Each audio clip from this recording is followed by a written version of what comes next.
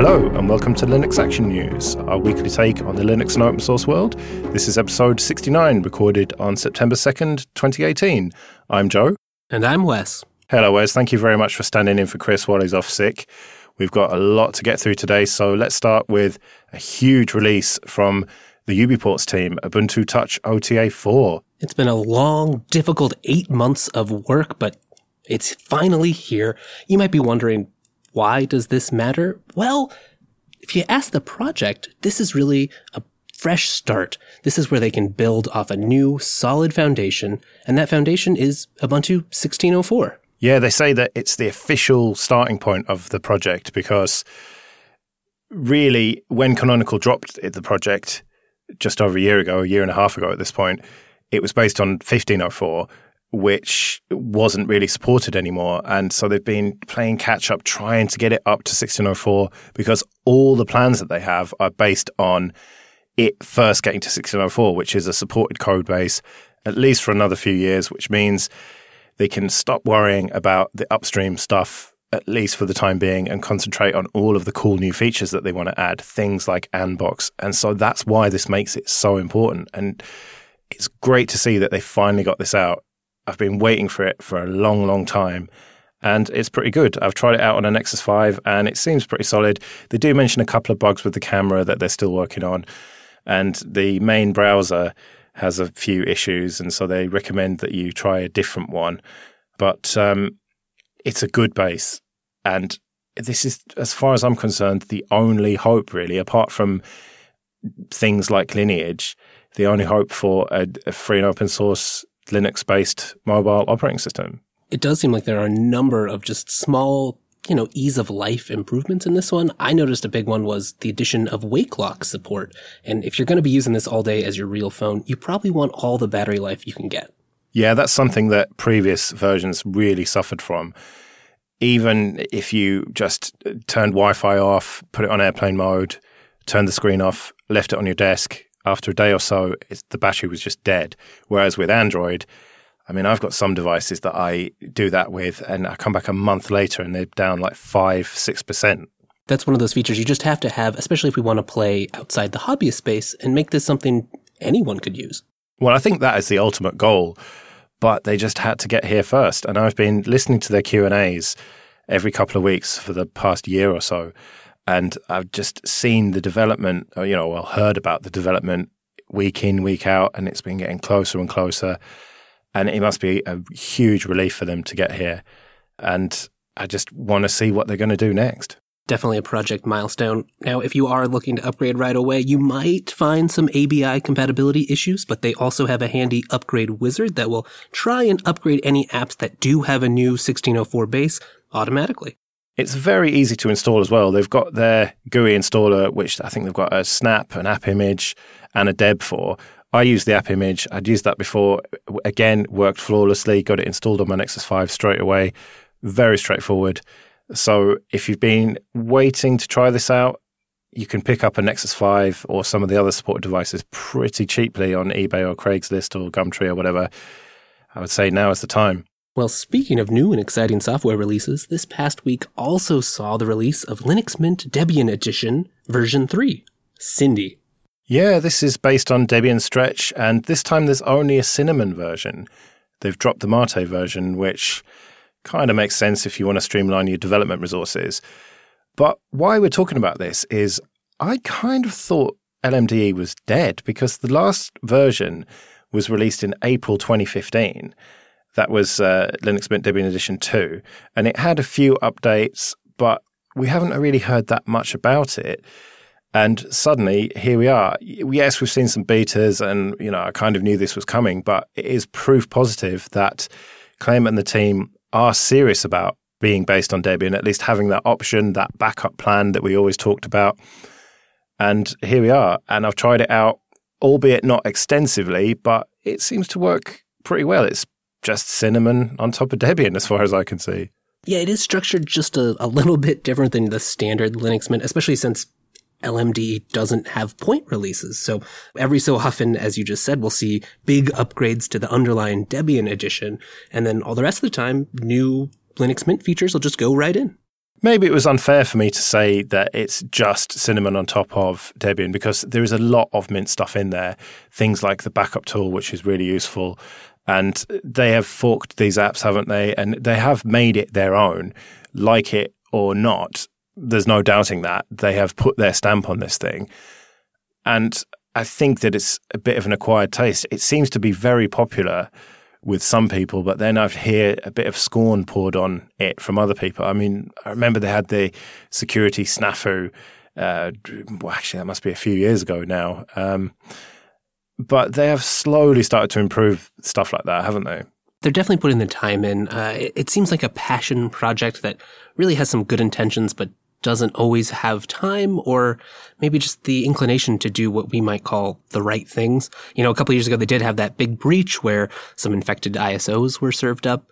Now, these days, they do host their GPG signatures and their checksums on another site, which is great, but it is still pretty difficult. You have to jump through 4 or 5 levels of links just to get those files. So you can tell that maybe new user ease, they do a good job of having a lot of documentation just about the common issues new users will have.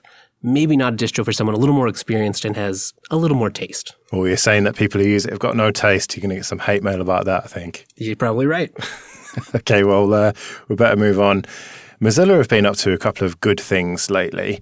First of all, they have published user data, and they're basing this user data from a representative 10% sample from the release, beta, ESR, and other channels.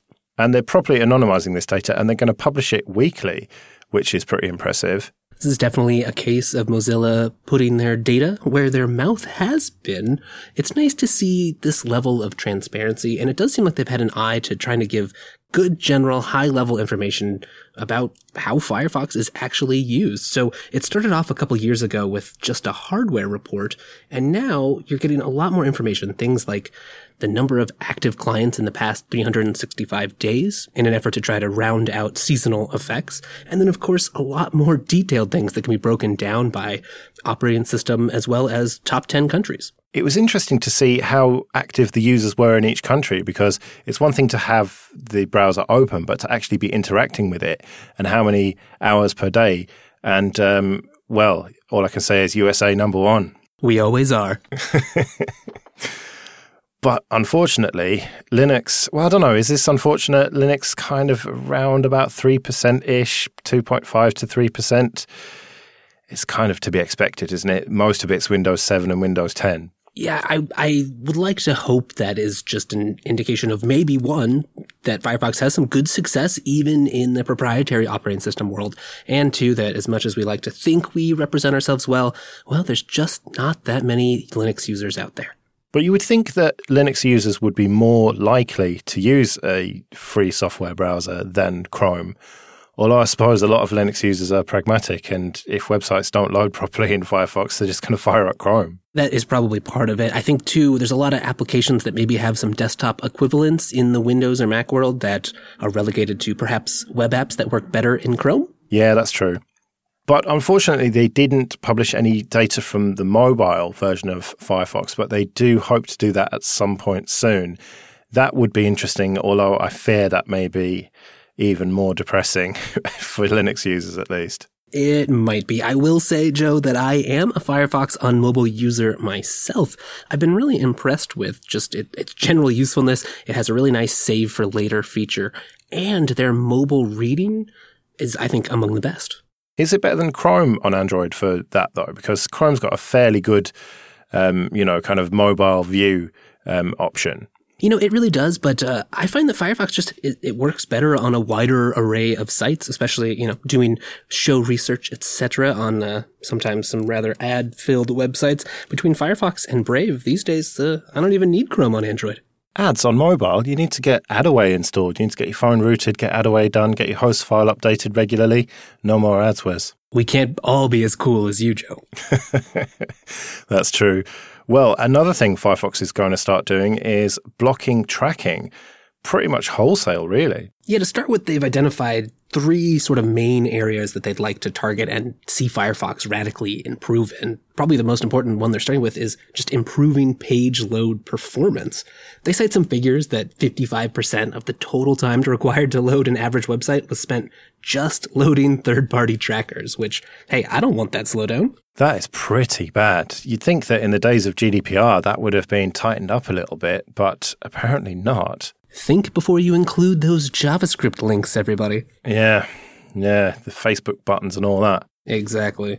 And they also want to cut down on cross-site tracking, don't they? Yeah, they make a pretty strong analogy here that, in the physical world, as you're walking from store to store and shopping around, you really don't expect people to be following you and spying just about on everything you look at, let alone purchase. And you know what? You should have that same privacy expectation on the web.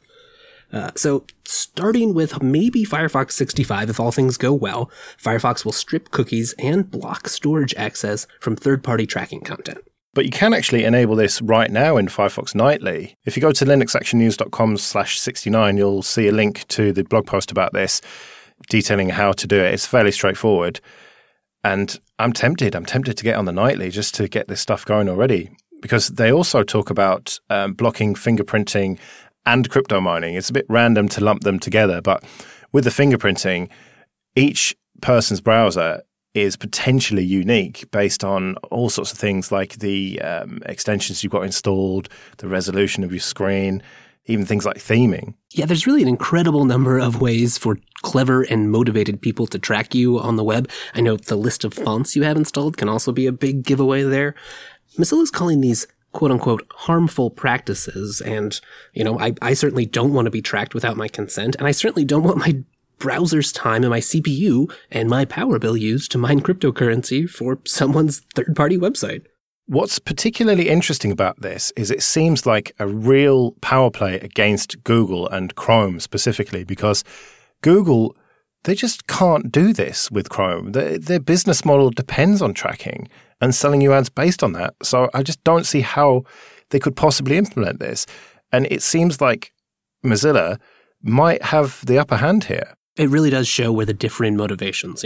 Google wants to make a nice browser so that you have a good time on the web using their products and their, and their cohorts products. Firefox and Mozilla behind them seem to be genuinely interested in an open internet that allows people to have privacy but still engage in all the wonderful things that the internet provides. I like how they put it that, some sites will still continue to want user data in exchange for content, but after these Firefox changes, they'll actually have to ask for it, which is a great change, especially for people, who may not be listening to this program even, who don't really know what they're giving away when they visit all these sites.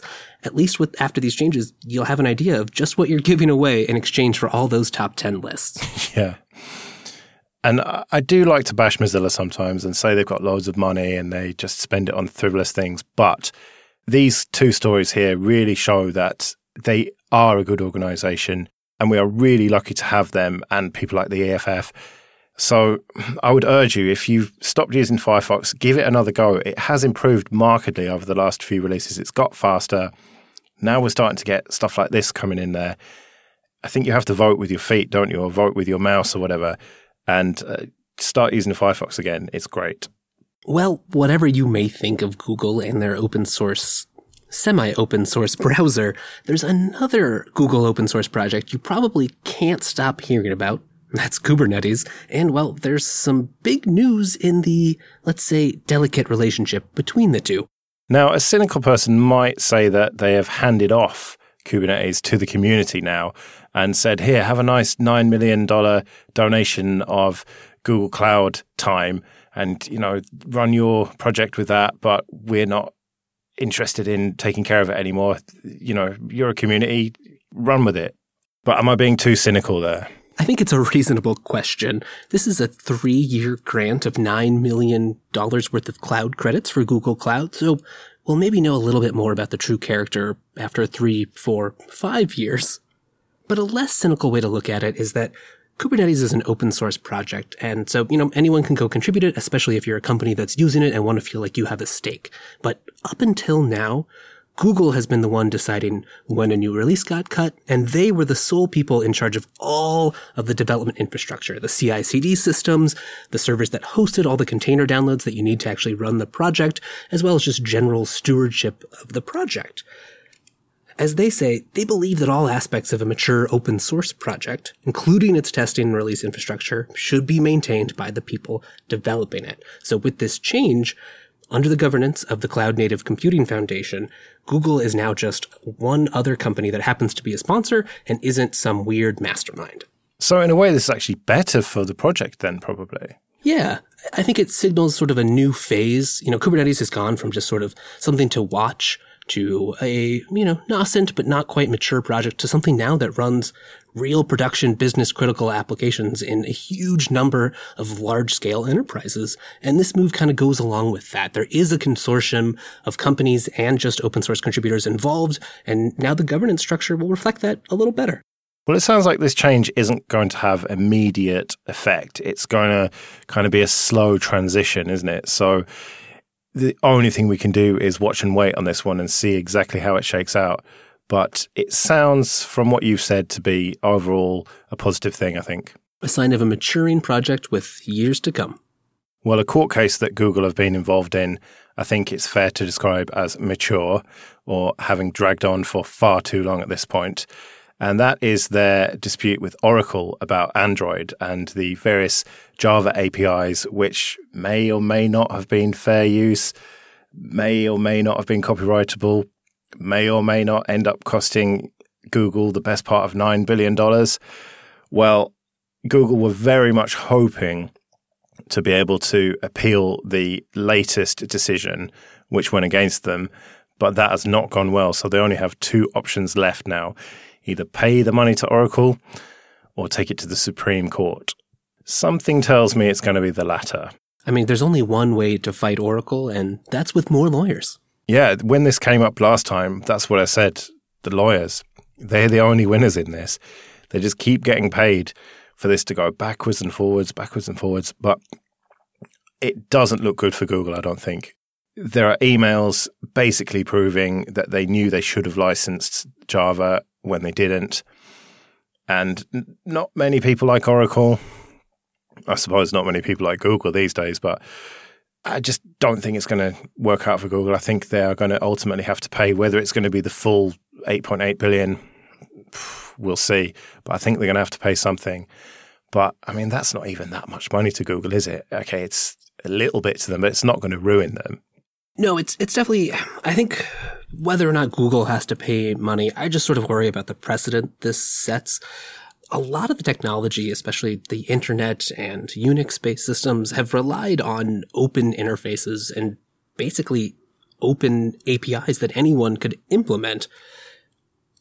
Especially today where Java is still a hugely popular platform and systems that run on it are on your mobile phone, on the servers that power the apps on your mobile phone. It does, I think, have a worrying sense that it could stymie some of the wonderful open culture that we've been trying and maybe not succeeding to create. Well, that's a fair point and a fair worry, but I don't think that changes the facts of this case. And okay, I'm not a lawyer and all the rest of it, but I stand by it that I think this is going to end badly for Google. And I really hope that you're wrong, that it doesn't have a knock-on effect, but I fear that you may be right. Unfortunately, we just don't have a great legal tradition of understanding the implications of our decisions around technology. Yep. All right, well, let's end on a bit of a fun one. It turns out that blockchain is way older as a technology than Bitcoin. In fact, it goes all the way back to 1991. Now, Joe, I don't know about you, but when I think about blockchain, Bitcoin is what comes to my mind. And really, I guess, just a way to have a database that's maintained by the network of users and secured through some sort of verifiable cryptography. But really, blockchains, insofar as they constitute just like a chronological chain of hashed data, were first invented by cryptographers Stuart Haber and Scott Stornetta way back in 1991, as you said. And, well, their use cases were a lot less ambitious. Yeah, really. They just wanted to timestamp some digital documents and verify that they were authentic. It wasn't about billion-dollar ICOs and all of that for them. It was just they wanted a way to prove that these particular documents were what they were and when they were. Yeah, in the physical world, we already have a variety of mundane ways to do that, right? You can send yourself something in a sealed envelope, or you can make a bunch of chronological entries in a secure notebook. But verifying authenticity and that no one has actually mangled a digital document, that's a lot harder. Yeah, so these guys started a company called Surety, I think that's how you say it. And their main product was a thing called Absolute Proof. And really, it was just a cryptographically secure seal on these digital documents. But they solved this problem of making this ledger public in a really interesting way. Instead of relying on a whole network of servers eating power, crunching a bunch of math to maintain the security and integrity of the distributed ledger, well, Surety was in some ways just a bit more clever. Now, instead of uploading any sensitive consumer information or posting it publicly, instead, Surety would create a unique hash of all the new seals added to its database every week, and then they publish that hash value in the New York Times. Yeah, in the classified section, which must have been super cheap, and they've been doing that every week since the 90s. Yeah, if you go look and find it, you'll see right under Notices and Lost and Found some just strange-looking series of digits and numbers, which you'll probably recognize as a cryptographic hash. And talk about distributed, even now they still have a print circulation of over 500,000 copies per edition, which means that it would be extremely difficult to tamper with those. There's just too many of them. Yeah, really, about the only way to invalidate the claims that they've published would be to make a fake paper with fake hashes and be able to have wider distribution. I don't know about you, Joe, but I just don't have that much paper. Yeah, not to mention all the ink. But come on, newspapers are old technology. Surely you want to keep up with all the new stuff. And the best way to do that is go to linuxactionnews.com/subscribe for all the ways to get new episodes. And linuxactionnews.com/contact for ways to get in touch. And don't forget you can support the whole network at the Patreon page, patreon.com/JupiterSignal. We'll be back next Monday with our weekly take on the latest Linux and open source news. I'm at Wes Payne. I'm at Joe Ressington. Thanks for joining us, and we'll see you next week.